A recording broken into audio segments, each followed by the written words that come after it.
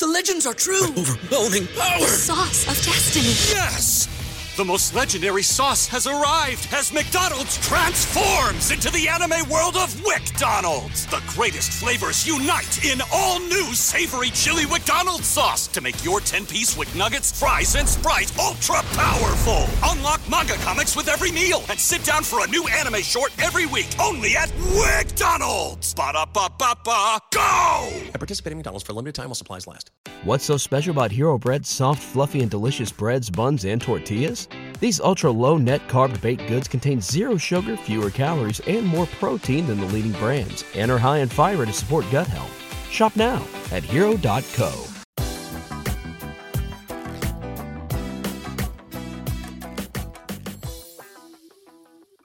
Welcome to the 3 Down Nation podcast. I'm Justin Dunk, joined by John Hodge and JC Abbott. Today, we're discussing the Ottawa Redblacks signing Canadian offensive lineman Drew Desjardins. AC Leonard joining the Edmonton Elks shortly after his release from the Saskatchewan Roughriders. TSN's plan to televise 4 preseason CFL games in 2023. Grey Cup hero Robbie Smith re-signing with the Toronto Argonauts. And Matt Dunnigan casting some doubt on Chad Kelly as a potential starting quarterback. But first, Herb Zurkowsky of the Montreal Gazette reported that Trevor Harris of the Montreal Alouettes currently is likely heading to free agency. Where do you believe that Harris will play in 2023? Well, I know of one team that desperately needs a starting quarterback. And as much as their head coach and GM and OC are all under only 1-year contracts, their franchise is owned by a board of directors that is competent. And that is something that the Montreal Alouettes do not currently have, which is competent ownership. This is a situation where Trevor Harris, I think, is being very wise to look at all of his options. He's somebody who is going to be in high demand, I think, especially considering we just saw Bo Levi Mitchell come off the free agent market by re-signing with the Hamilton Tiger Cats on a long-term deal. We discussed that at length, JC and I, on last week's episode of the show. So Trevor Harris right now is the best quarterback going to free agency, at least right now, and that puts him in a powerful position. He has leverage. Herb also reported, and it's a great article, you should go read it 100%, that Gary Stern, the vocal minority owner of the team, whose Twitter ramblings can be found often in the middle of the night with no grammar whatsoever and odd punctuation on his social media feeds, apparently is not a fan of Harris as he continues to tweet about Vernon Adams Jr., who is now used to be the quarterback in Montreal, of course, is now the quarterback of the BC Lions with Nathan Rourke in the NFL. So to me, boys, this looks like Harris is going to be a Saskatchewan Roughrider. I'm not saying it's a done deal. I don't think Harris has even made up his mind yet. He did an interview with CKRM yesterday in Regina where he said that, was very non-committal about his future in either place. But boys, where there's smoke, there's fire. And there's a lot that makes sense about Harris going to Saskatchewan. Absolutely. And this is some excellent reporting by our colleague Herb Zurkowsky. It's an absolute bombshell. And if you're a fan of the Montreal Alouettes, this is an absolute disaster for you. This is horrific. This is the worst thing that could happen to your franchise right now is Trevor Harris leaving. Because for whatever he is, Trevor Harris is a top upper echelon quarterback in the CFL, right? He got you where you were last year. He played, I thought, one of his best seasons in the CFL last year at 36 years old. And he's shown he can keep playing at that level. To have management issues cause a quarterback of that caliber to potentially want to leave your organization is absolutely dumbfounding to me, right? This is a perfect fit. Danny Machocha loves Trevor Harris, right? Jason Moss has worked with him in the past. They mesh well. This should be the only place that Trevor Harris wants to play. But because of everything else that is going on behind the scenes, the Montreal Alouettes may be the guys at the end of all this quarterback carouseling left without a legitimate starting quarterback, and that should terrify fans in La Belle Province. JC, Cody Fajardo has his hand up saying, hey, I got a bunch of starts and I've been with Jason Moss and I believe I'm a legitimate quarterback in this league. Whether or not Mr. Abbott chooses to believe it or not, we'll let Fajardo potentially prove us right here. The key point in all of this is Trevor Harris has been in this situation before and he knows when he has the leverage. And he was recently in situations where he didn't have the leverage, where he was playing to get back to this type of contract situation and be paid like an upper echelon quarterback. He certainly played like it for Montreal after taking the job from Vernon Adams Jr. early in the season. And he knows that all it takes is two. There are two teams here that are absolutely desperate for a proven upper echelon quarterback. Cody Fajardo, I think, has that ability, but it's more of an unknown than Trevor Harris is. And certainly the Saskatchewan Roughriders would want this dream scenario to come true. This was the guy that Kelly Jeffrey would ideally have running his offense. He spoke about him individually on his first media availability after he became officially the offensive coordinator of the Riders. It wasn't in a way where I thought he could be tampered. It was smart, but it was in a way that was somewhat letting Harris know that he was praising him and would welcome him in Saskatchewan, guys. There's another couple factors here at play, and one of the big ones is the tax situation. Trevor Harris would have to be paid probably, let's say, $700,000 to make what he would take home if he went to Saskatchewan and was paid, let's say, $600,000 or even less. And then there's all the off-field money that he could make with the Rough Riders versus what's possible in Montreal and Quebec because he is not comfortable speaking French. I mean, I'm sure he can do some of the easy phrases that are out there, but I think those are a couple of the things that could be weighing in here. And also, when Harris said this on CJME, that he loves how Saskatchewan loves football. And that's the type of atmosphere that he wants to play in.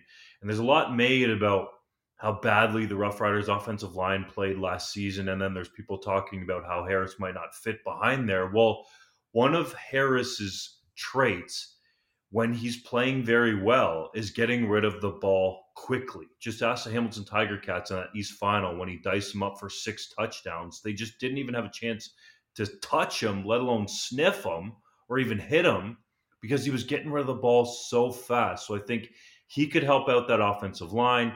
He could help out a young play caller in Kelly Jeffrey, who he does know a little bit. And I think he could raise the level there in terms of being one of those quieter leaders. He's a fiery guy. He loves playing football. But I think he could bring a renewed leadership there to the Rough Riders locker room that they could really use in a face of the franchise that could be sold in that market because I don't think you can sell Cody Fajardo there anymore. Well, let's look at his history as well. Trevor Harris has bounced from 2 good situations before. He was the backup behind Ricky Ray back in 2012 to 2015. Jason Moss was there for 3 years, by the way, from 2012 to 2014. He went and signed with the Ottawa Redblacks in 2016, despite the fact that Henry Burris was still the franchise guy. And he was happy to wait a year. And lo and behold, Burris leads them to a Grey Cup final. 2 years later, after Burris is retired, Harris leads the Redblacks to an appearance in the Grey Cup. One would assume he's back. And yet in free agency, he bounces to the Edmonton Elks and he rejoins, guess who? Jason Moss. So to me, there is a history, there is a pattern, right, of Trevor Harris leaving situations that from the outside certainly look good and probably would have remained good had he stayed. He probably would have been successful had he stayed in Toronto. He probably would have still been successful had he stayed in Ottawa. But he has left good situations before for situations that he obviously feels are better. And secondly, that is part of what makes this shocking is the Jason Moss factor. Danny Machocha denied that he hired Jason Moss as the head coach simply to get Harris to sign on the dotted line. But I think we all know it's a nice little added bonus, right? When you can get Jason Moss as the head coach, at that point, on that day, it was December 17th, 2022, when the Alouettes unveiled Maas as their new head coach. I figured it was a foregone conclusion that Harris would sign on the dotted line to be with the coach who he's known for a very long time, dating back again all the way to 2012 when they were together with the Toronto Argonauts. And I believe that was Harris's rookie year, even in the CFL. He came up to the CFL a little bit later than a lot of folks. So to me, that is the surprising part of this, because if Jason Maas, right, as part of that brain trust in Montreal, can't get Trevor Harris to sign on the dotted line, how does that team recruit anybody at this point? They've got a massive number of free agents left, and obviously some of these players are eerie about signing back with a team that, again, has a bit of a mess right now in that ownership group. It's going to be a significant problem for this team heading into free agency. And now you have to look at other options potentially at quarterback. And I know, Justin, you brought up Cody Fajardo, and I feel Cody Fajardo can play in this league, right? Whether he's an elite starter or not, that's not the debate we're having right now. But he can play in this league. He can be a competent starter. The problem is, how do you stick him back in a Jason Maas-led offense after you clearly saw in Saskatchewan that those two did not work well together, right? And I don't know what their relationship is like off the field. I'm sure they get along fine. But Jason Maas's scheme did not fit Cody Fajardo well. And if they end up sort of forced back together in Montreal, there will have to be significant changes on the coaching side in terms of what he wants to do, because it's become clear that those two, that the style that Fajardo can play with does not match Maas's coaching style. And so that would have to change if they had a reunion with the Alouettes. The other part of this, guys, that we haven't touched upon yet, I know we started talking about Trevor Harris, but his go-to target in Montreal last year was Gino Lewis, who, based on what Danny Maciocia told me at the winter meetings, has now had 2 in-person meetings with Maciocia. And then his latest on Twitter is him saying he's headed to free agency while he's tweeting an Allen Iverson epic rant that Iverson had when he was with the Philadelphia 76ers, saying essentially he's going to win wherever he goes. If you're the Saskatchewan Roughriders sitting back and you have this cash available to spend at these positions now, because it doesn't look like Shaq Evans is going to be back there at receiver. It doesn't seem like Duke Williams will be back there either. So that's at least $250,000, if not more, that's opened up on your cap. You say, do we bring these two guys in? Their familiarity with each other helps right away to be a great playmaking tandem, and that we can sell. A CFL All-Star receiver and an upper echelon quarterback would certainly be sexy for the Saskatchewan Roughriders. So I think there's a lot of people out there saying, what are the Riders doing?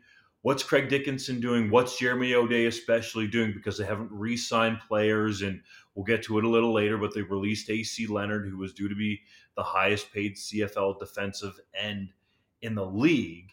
But perhaps this is part of the plan that they see unfolding and what they're watching from the outside happening. They believe Gino Lewis is likely at least going to get to this period, the Ed Hervey legal tampering period, let's call it, that starts not too far away now. I believe it's on February 5th.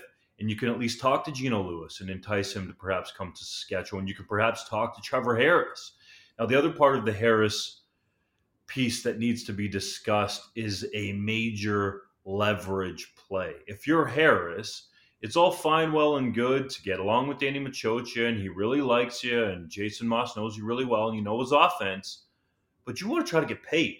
You want to try to get paid as much money as you can where you believe there's enough left on the salary cap for your team to put weapons around you for you to win. So I think this is also Harris being very comfortable in his situation, knowing that, yeah, I can go and re-sign with Montreal even after free agency opens, but I really want to take this to the 11th hour to try to get as much money out of Montreal as I can, part of that due to the taxes that he's going to have to pay in Quebec if he decides to stay with the Alouettes. Makes sense to me. One last thing I'll say before we go on is I know some Rider fans are panicked about the inaction that is taking place in Regina. Can I just remind them politely your team was awful last year. Your team shouldn't be doing a lot right now. They can't upgrade anything until free agency starts. Like, fans of bad teams, I'll throw Ottawa in that mix, I'll throw Edmonton in that mix. They should not be busy right now. They need to be busy in a while when they can add talent. Good teams should be busy right now. Bad teams should be making plans right now. There's a difference. 3 Down Nation has published its list of the top 35 pending CFL free agents available right now. You can find the full list on our website, but we've each decided to highlight one pending free agent who didn't quite crack the list. Fellas, if you were to chase one pending free agent outside of our top 35, who would it be and why? I think there's some really good choices out there. It's a loaded free agent class, as it has been the last few years. But the name I'll highlight is Brandon Dozier, who did not play a ton last year, only 7 games for the Stampeders because he was injured at the start of the year. But whenever he's been on the field, he's playing at an all-star level as a defensive back. Now, he can play safety for you. He can play Sam linebacker, both at all-star caliber levels. I think he is a really underrated player in the CFL.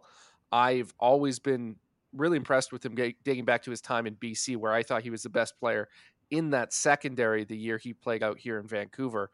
And I think he can continue to be at that level next year when he's healthy. He's going to have another tremendous season wherever he signs. And I don't think you have to pay that much money to get him either.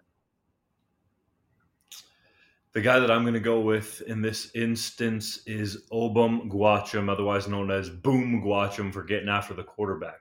9 sacks in 28 career games in the CFL. A little up there in age, he's 31, but I think he's just coming into his prime as a CFL pass rusher. Sean Lemon has shown us that you can be ageless in this league as a pass rusher. Charleston Hughes as well had 5 sacks last year for BC, and I think is a guy that is very athletic, is big, long, coming off that edge, and seems to fit the mold of rushers that one Mr. Chris Jones would want to add to his defense. But we'll see now how that shakes down after signing AC Leonard and with Avery Ellis over there. But for me, I think there's a lot of value in Boom Gwacham.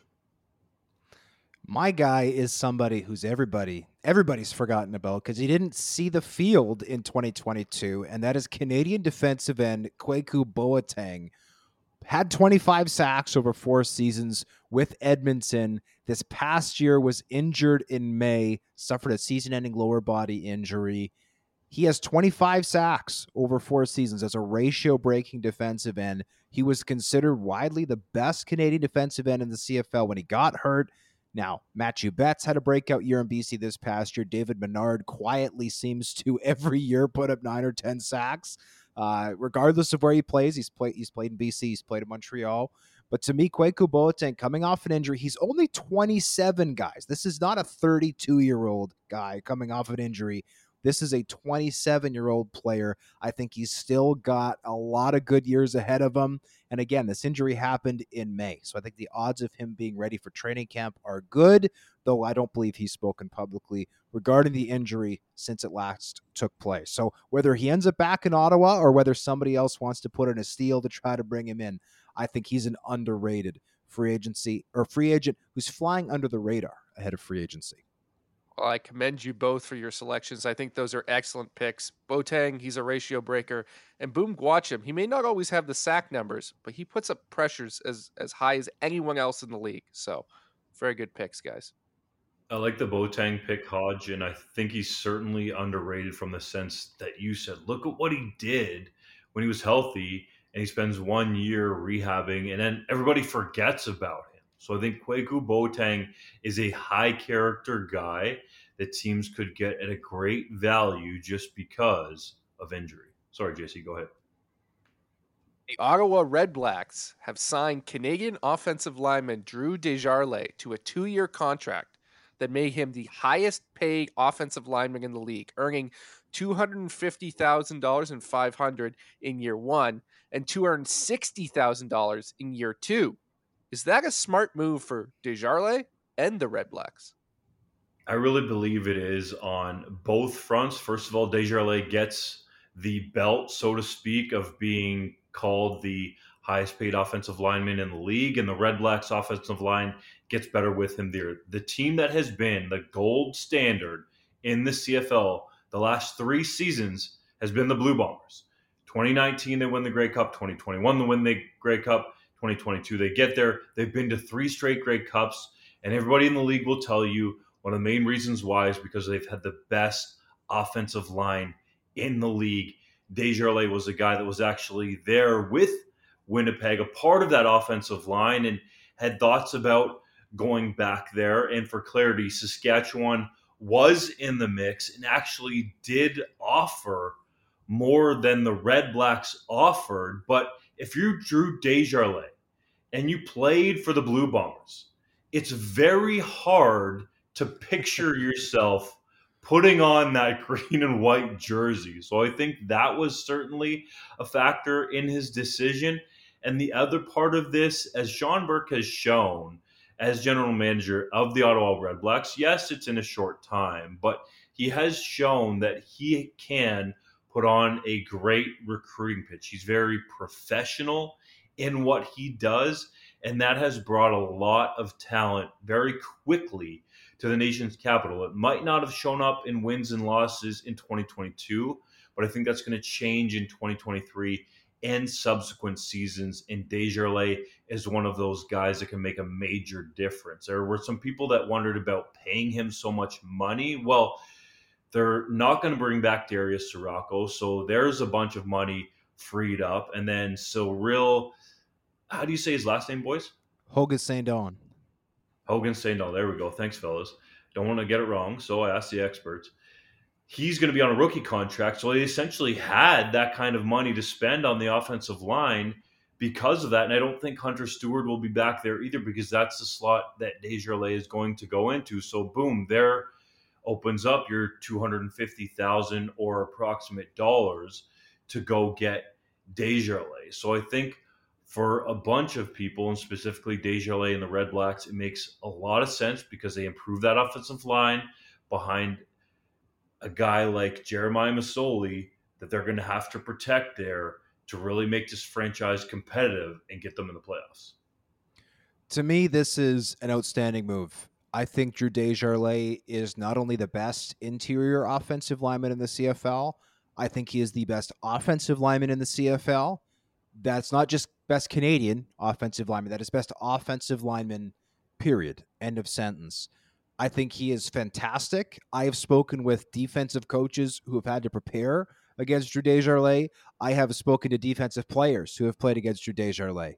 I can tell you right now, they do not like playing against Drew Desjardins. He is somebody who loves to tiptoe that line of what is permitted on the field.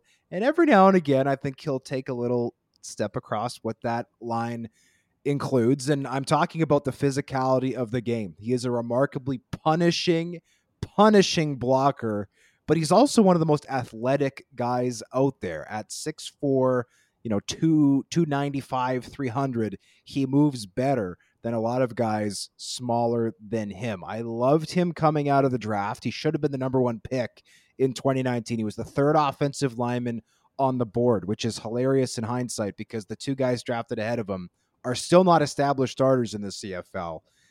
Yes, it's a lot of money, boys, but to me, how often do 25-year-old Canadian offensive linemen this good on the open market? The answer is just about never. So once you get to a certain point where everybody's offering the same amount of money, it's not like Ottawa's offer blew everyone away. As Dunk said, it wasn't the highest offer, and I'm led to believe there were 5 offers from teams across the country going hard after Desjardins. At a certain point, it becomes about fit. And for Ottawa, this is a guy from Belle River, Ontario, not particularly close to any of the 3 CFL cities in Ontario. Not that my Ontario geography is necessarily at expert level, but you have the opportunity on a 2-year deal to have him fall in love with the city, fall in love with the franchise, hopefully win some games, which is something that Ottawa hasn't done since 2018. But hey, if you get him right, happy and settled, and maybe he starts a family, depending on his personal situation, all those things, all of a sudden at age 27, you've got a guy who wants to play the next 5, 7, 10 years. in Ottawa. What a dream scenario. I love this move for Desjardins. I love it in Ottawa. The only thing I'm sad about is I don't get to cover him in Winnipeg anymore, but I'll get over that. That's my issue. That's not his issue or Ottawa's issue. You're right. It's a great move for Desjardins, and I don't think there is even a question or a debate at this stage that he is the best, I would say, offensive lineman, period, but certainly the best interior offensive lineman in the CFL right now. He is a special, special, special player. And Ottawa is, as you've pointed out, in a good position to pay him this much money because they have some youth on that offensive line that they aren't paying as much to. Cyril Hogan-Sandon is definitely going to start at center next year. I think he was excellent in the limited time he played as a rookie and is ready to take that next step. And they also have the guy they drafted above Cyril Hogan-Sandon in Zach Pelahos, who's still there developing and could be a starter down the line as well. So you could be in a situation even in year 2 of Drew Desjardins' deal where you're not paying very much to 2 of your other Canadian starters on the offensive line. They're still on their rookie contracts. And so this deal doesn't look as cumbersome, but still, I am a little bit uncomfortable with paying this much to a guard. And I'm speaking as an offensive line lover, as a guy who played guard myself. And the reality is it's a low value position because it's one of those spots on the football field that is reliant on the people around them. You can help them out, right? You can hide it a little bit. It's more about the collective than it is individual dominance necessarily. Unlike, a receiver out wide or a quarterback. It's not a position typically you should be spending this much of your salary cap on. And so while Ottawa is well positioned to do that and take that chance, and I don't think it's going to come back to bite them because of that, you wonder about the next contract with Drew Desjardins, and he may have to take a step back in pay in order to make it work wherever he goes, because I don't think it's sustainable to keep paying a guard this much money in a league where you're so tight up against the cap all the time. I get what you're saying, JC, but I think there could be value there if Desjardins can take guys one-on-one that could relieve some pressure off of a young center in Hogan-Sandon or a tackle. And the Red Blacks are going to have to find a left tackle. Ray Williams announced his retirement, at least on social media. It doesn't look like he's going to play football. So I think it can relieve some pressure on other players. Just as you said, if you don't have a guy up to that elite status that Desjardins is, that you might have to help him out a little bit. So I think there's a little bit of give and take there, and they'll have to see down the line how the numbers will work out. Desjardins is going to have to prove that he can continue to play at a high level after getting a contract of this size, and I don't necessarily think that'll be an issue because he didn't get a big head after going to the NFL and spending time with the New England Patriots and the New Orleans Saints. And part of him coming back to the CFL was wanting to play and not being just overtaken, let's say, with uncertainty every week, not knowing if he was going to be on the practice roster, brought up to the active roster. Are you going to get cut? Is another team going to come and pick you up and perhaps put you on your active roster, and you have to turn over and turn upside down your life very quickly there? So I think Desjardins coming back to the CFL for those reasons made a lot of sense. And you can tell by the amount of teams that were bidding, as Hodge said, 5 of them across the country, that Desjardins was a very highly thought of commodity in this league. There likely won't be another single free agent who will have 5 other teams bidding for his services as we go through this free agency. There might be guys that have 2 or 3 or maybe 4, but if we get to 5, I would be very much surprised. But that shows you how much value Desjardins has. Yes, I agree with you guys that he could be up there as just the purely best offensive lineman in the league, but because he's Canadian, he carries that extra value, as we all know, and that's why 5 teams were in on him. The other thing that I think is worth mentioning is that if the Rough Riders are willing to spend that type of money on Desjardins, what does that say about the potential future of Brett Jones playing in the CFL? Because if the Riders had gotten Desjardins' name on a contract, then you're probably not going to have that same kind of money to spend on a Brett Jones. So I think this is actually a way for us to see into the future here a little bit, to see that it's no certainty, like I think some Riders fans think, that Jones is going to come and put on the green and white. Those same Saskatchewan Roughriders released defensive end AC Leonard on Tuesday, one day ahead of him receiving or potentially receiving a $40,000 offseason roster bonus. As 3 Down Nation's John Hodge first reported, he quickly came to terms on a new contract with the Edmonton Elks, reuniting him with Chris Jones. What will his impact be in Alberta with the green and gold? Well, I think he's going to have a good impact. This is a team that did not have any pass rush whatsoever off the edge this past year, or at least it was a very lackluster pass rush coming off the edge. The Elks also re-signed Christian Rector today. He finished third on the team with 3 sacks. Like, when you're finishing third on the team with 3 sacks, that is a sign that you need to up your game, right, when it comes to rushing the passer. And Edmonton has, as far as I'm concerned, the best interior defensive lineman in the CFL in Jake Serezna, a guy who absolutely moves the pocket, is a dancing bear, has even rushed from the edge at times for Edmonton. But I know if I was an edge rusher, I would love the opportunity to play beside Jake Serezna. And though AC Leonard is coming off a down year, only had 3 sacks this past season, had some injury issues, he has played at an all-star level for many years in the past. And there's a reason why he was scheduled to be the highest paid defensive lineman in the CFL in 2023 prior to being released. So I like Leonard a lot. If there's a coach that knows how to get the most out of him, it is Chris Jones, the man who converted him from a tight end to a defensive end back in 2016 in Regina. And I think this is a big need for Edmonton that they've got a chance to fill before free agency gets underway. So I like this move a lot. Yeah, you talk about the down year, and AC Leonard battled some injuries. Here's your fun fact of the day, since you brought up Jake Serezna. Neither AC Leonard or Pete Robertson, the other defensive end in Saskatchewan, who had 9 sacks last year and also battled some injuries, neither of them recorded a sack in a game where Garrett Marino was not playing defensive tackle. And the reason why is Garrett Marino ate up a lot of double teams. For as awful a human being as he was with his actions on the field, he did command a lot of attention in that interior defensive line.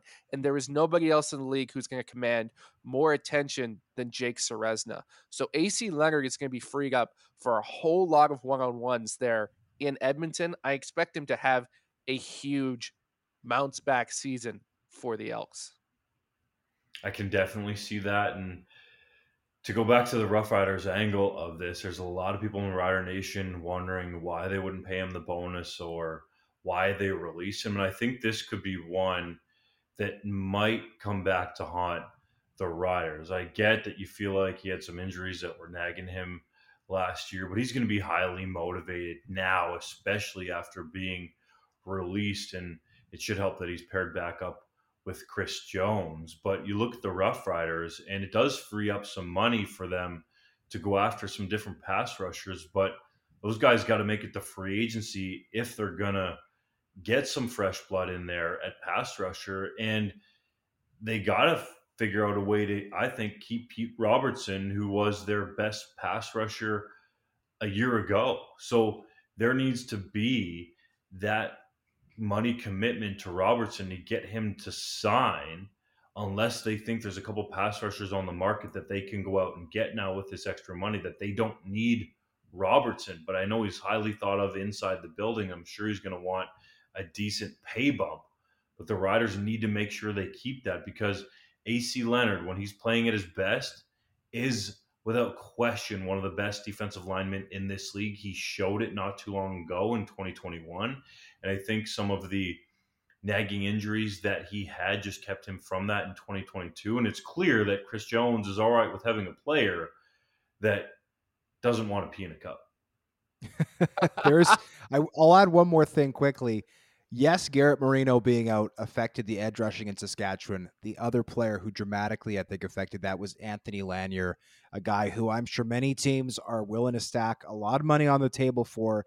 I believe he led the Saskatchewan Roughriders in sacks, at least through the first half of last season, as an interior guy. He's also a pending free agent alongside Robertson. So I get the Riders' logic here, letting the 31-year-old pass rusher walk to potentially invest in a couple of younger guys and free up that cap space. Because as much as I just, shot my mouth off saying that the Riders shouldn't be busy right now, I think they do need to bring back at least one of those two in Lanier or Robertson, because that D-line was great at the start of last season. Obviously, Marino's not coming back, thank goodness, but they've now lost Leonard.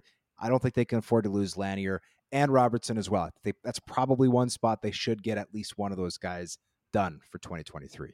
Before we move on, I just want to touch on one thing because Dunk brought it up, and it is my off-season pet peeve in the CFL, and that's when a player like this gets cut ahead of an off-season bonus, and everybody clutches their pearls and goes, "How dare they? How could they cut him before he received his check? How brutal!"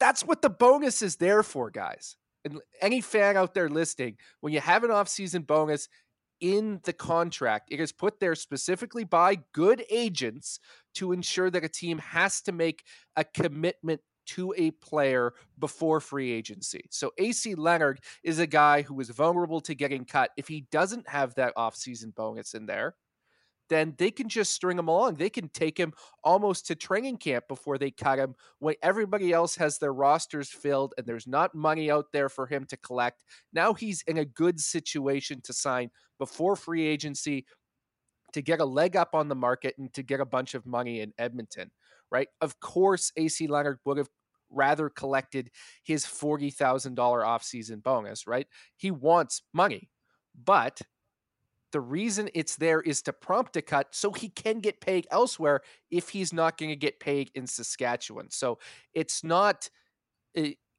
untoward by the Saskatchewan Roughriders to let him go a day before the bonus. It's why it's there. It's actually better for the player to get cut now than it is to be cut later down the road when there's less money available, there's less options to him, and he hasn't been paid a single cent at all.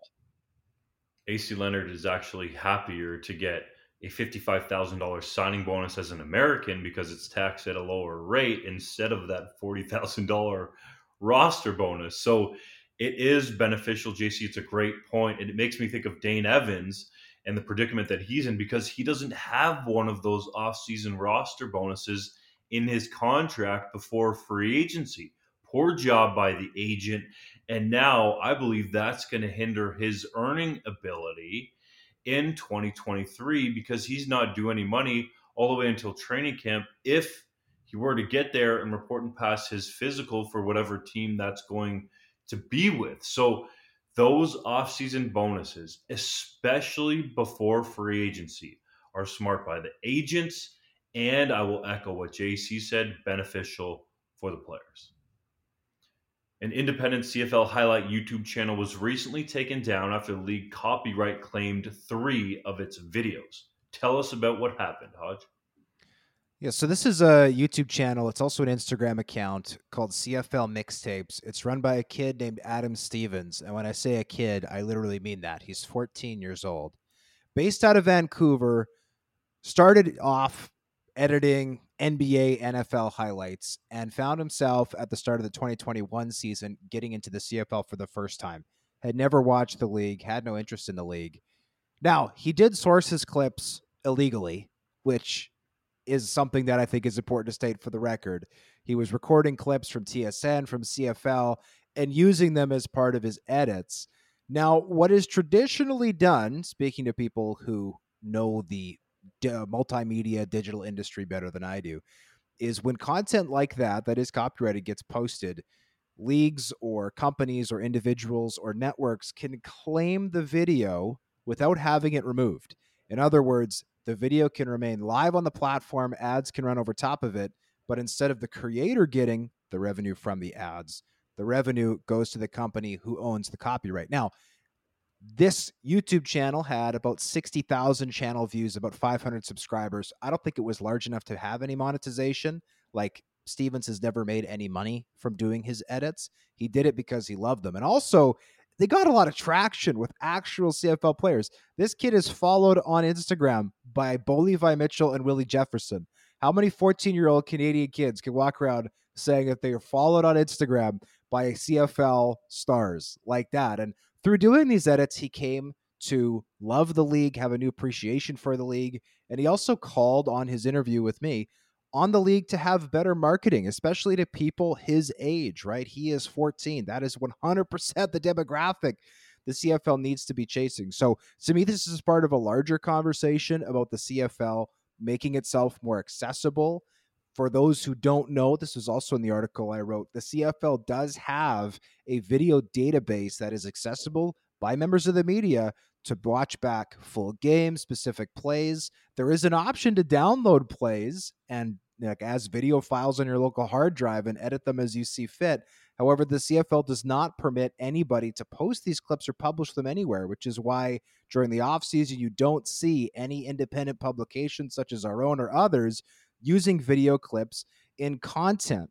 And it's unfortunate because at the end of the day, I think the CFL, and this is my personal opinion, would be wise to let people use these clips. We used to have a video player on our page, boys. We would have loved to feature CFL highlights and videos on that video player. We were not permitted to, and so other stuff ran. Some of it was content that we produced for this very podcast, but right, fans want to see the big plays. They want to see the big stars, and the CFL has to be more visible. So I'm really glad that the piece has gotten a very large response. And frankly, I hope it leads to some much needed conversations to take place at CFL headquarters as they try to navigate, the 21st century of marketing in today's world and maybe get out of the old school mindset that they seem to have over at CFL HQ. This is incredibly short-sighted thinking by the league. Randy Ambrosie should buy a plane ticket to Vancouver, show up at Adam Stevens' doorstep, shake his hand, and thank him profusely for what he is doing, for being a 14-year-old fan who cares enough about this league to put in the time and effort to make these edits to uplift the CFL and put it out there for fans, right? That should be applauded. It should be thanked. We want more people like that. There is absolutely no reason for the league to take those videos down. Okay. I know, yes, they're sourced illegally. That's the reality. But the league needs all the free marketing it can get. Right? There is a dearth of video content for the CFL. It's a major problem that we don't speak about enough. Everyone likes highlight clips, right? They're huge for every league. If you look at the NFL, I follow the NFL on YouTube. I subscribe to the channel. Every Sunday, they probably produce 100 videos, highlight clips, game recaps, specific player game recaps. In the off season, they're doing highlight reels for the biggest stars and for historical players and video content for all sorts of different things. The CFL does nothing. Okay. There's a few videos here or there, very little. It's almost impossible to find highlights for your favorite player. It's impossible to find highlights for historical players, despite the fact that this league likes to pat itself on the back about being so historically relevant. Well, you can't find out about any of these guys who were so dominant in the past, even the stars that chose the CFL over the NFL back in the day when that was still a financial possibility. The league does nothing to advance that cause and to make it marketable for people in a way where they can see how great the athletes are and consume it. It's extremely unfortunate, and there needs to be major changes. I've been banging this drum for a while, and this situation makes me incredibly sad because here was potential for some of those videos to get out there because someone cared. A kid cared. I was once a kid who cared. And it's unfortunate that the CFL would slam the door in Adam Stevens' face. I'm going to use an example of two kids who have started to care about the CFL, and those are my nephews. Liam is 7, Elliot is 6. And of course, they started to like the BC Lions and Nathan Rourke last year because I was raving about him. But they want to watch YouTube all the time. And what does YouTube now feed them as part of the algorithm, especially when they're watching on my phone?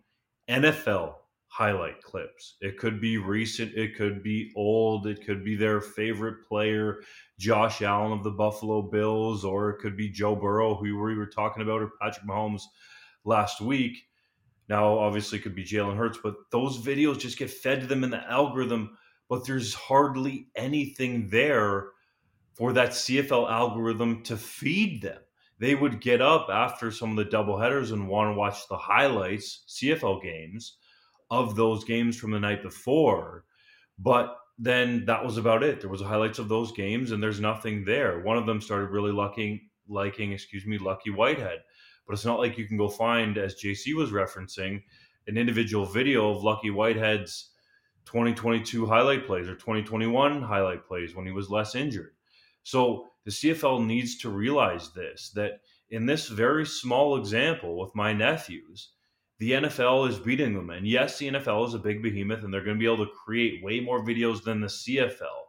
But you need to at least have videos out there of your top stars consistently in the offseason that can be consumed, because this is the way this generation is consuming content, largely on YouTube when they're watching these types of videos. You want to be in that algorithm. I would argue you need to get in that algorithm to get them as fans, because yes, Liam and Elliott will ask me about Nathan Rourke and him signing with the Jacksonville Jaguars, and they want to follow that story.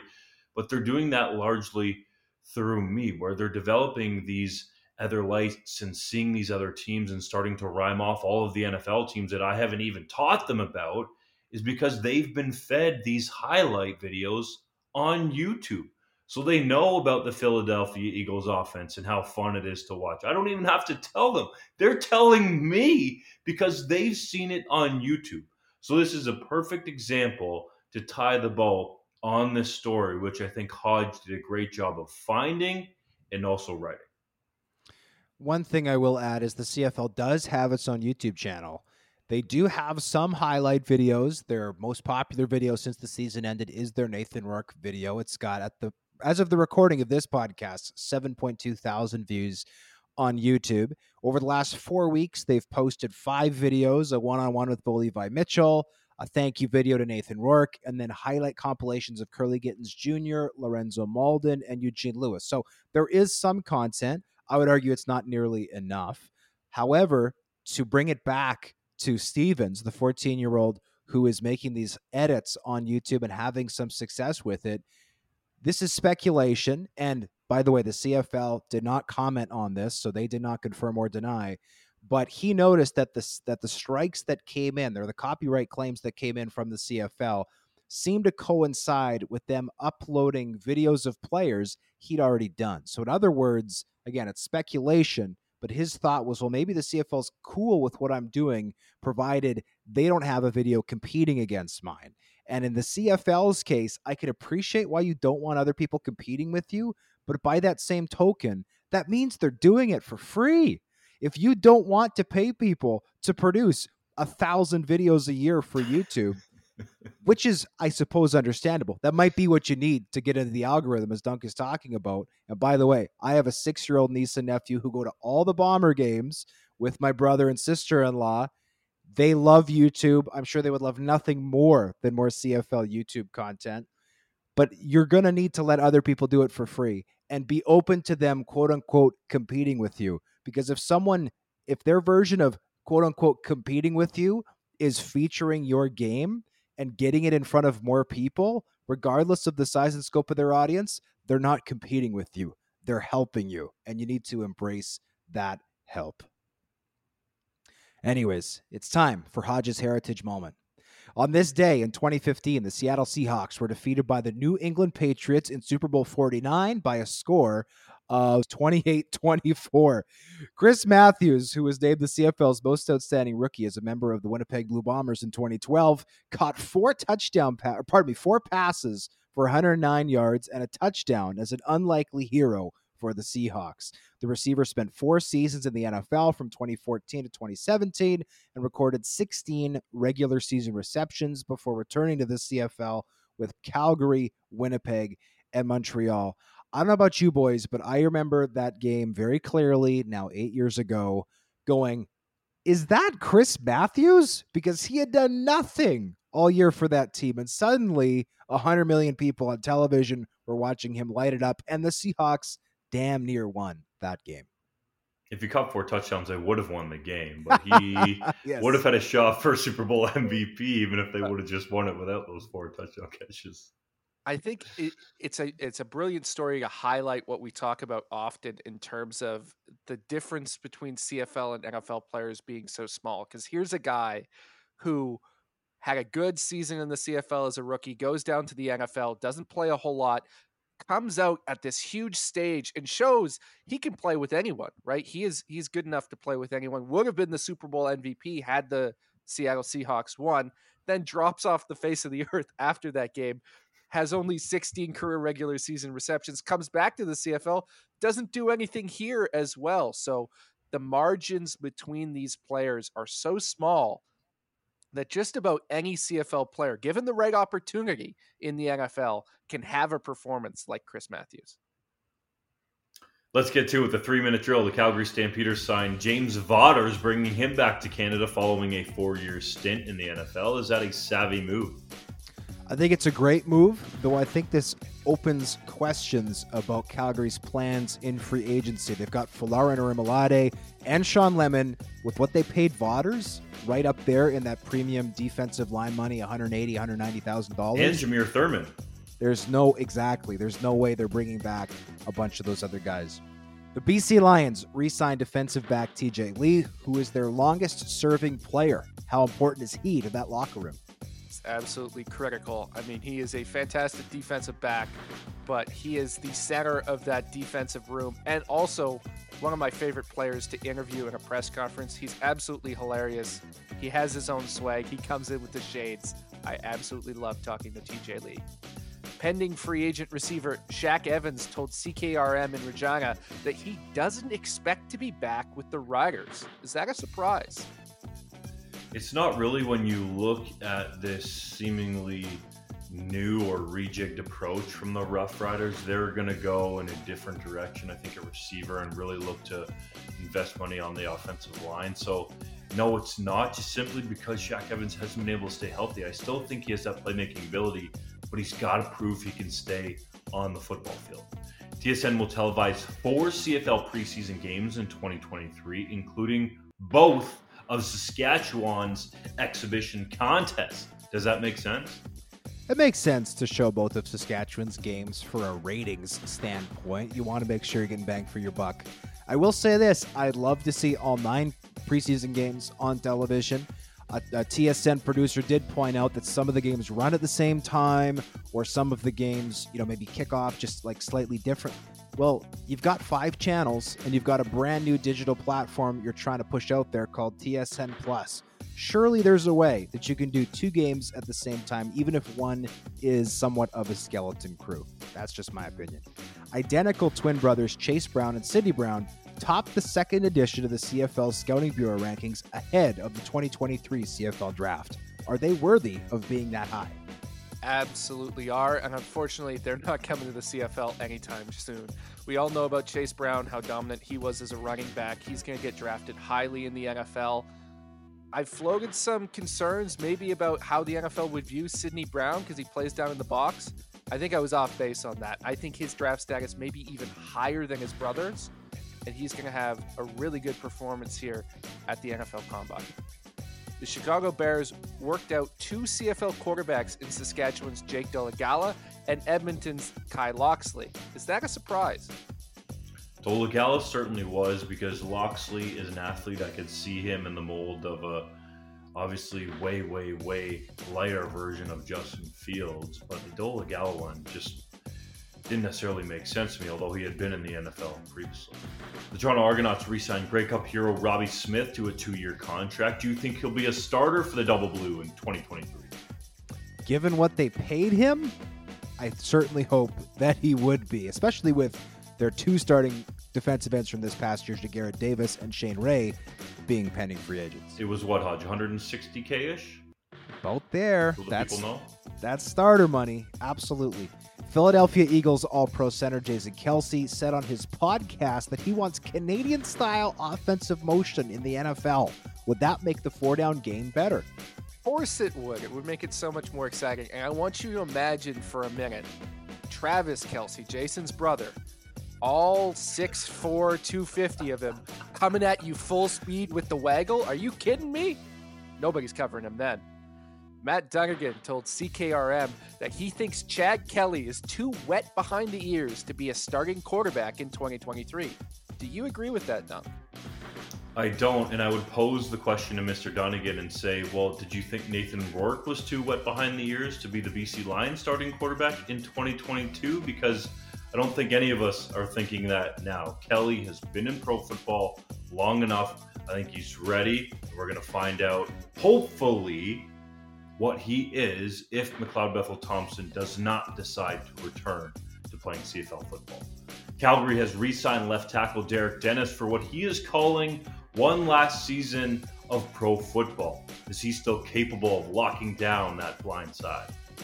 He showed that he could in 2022. I was a skeptic, him coming off 2 straight years of not playing football. I thought he was very good when healthy last season, and there's not a lot of offensive tackles on the market in free agency. I like the re-addition for Calgary, and if this is his last season, congrats to Dennis on a very solid CFL career. Giovanni Cunningham, son of former Argos receiver Jimmy the Jet Cunningham, has been added to the 2023 CFL draft class. Where do you think he'll get picked? It's going to be an interesting one because he really is an enigma. Did not play very much at college at Cornell. Now, the Ivy League, he didn't have the same options to go back as some other players because they're very strict about you having to graduate in 4 years for those elite Ivy League programs. Didn't get the chance to see the field a lot, but he's extremely fast. Just like his dad was, he can contribute as a kick returner. In sort of a weaker receiver class, I think you could see him sneak into the back end of the draft here. The Ottawa Redblacks re-signed a pair of starting defensive backs on Wednesday, including 3 Down Nation's 31st ranked pending free agent, Brandon Dandridge. Do you think his game can reach new heights in 2023? I do. This guy is on the come up for sure, and especially after him coming back from the NFL, I think a full season in the CFL can help him continue that elite trajectory that he's on. Montreal Alouettes re-signed star returner Chandler Worthy. He is worthy through 2024 on Wednesday. Can he repeat as the most outstanding special teams player in the East Division? Well, right now, the Montreal Alouettes don't have a quarterback, and all 5 of their starting receivers are free agents. So, for their sake, he better be. I don't know who else is going to be scoring this year. He better be. They're going to need him. Unless, of course, they can get some of these guys back. But that remains to be seen. Free agency gets underway February 14th. And as Dunk mentioned earlier in the show, the negotiating window opens on February 5th. That could be when we see some decisions start to be made, as all of these guys, there's still a ton. There's so many good players not inside of our top 35 boys. We have internally ranked to 60 players. We'll probably end up doing 100 at some point because there's a lot of talent to be had. Stay tuned to 3 Down Nation for all the latest on the CFL free agency. We'll join you next Wednesday for another episode.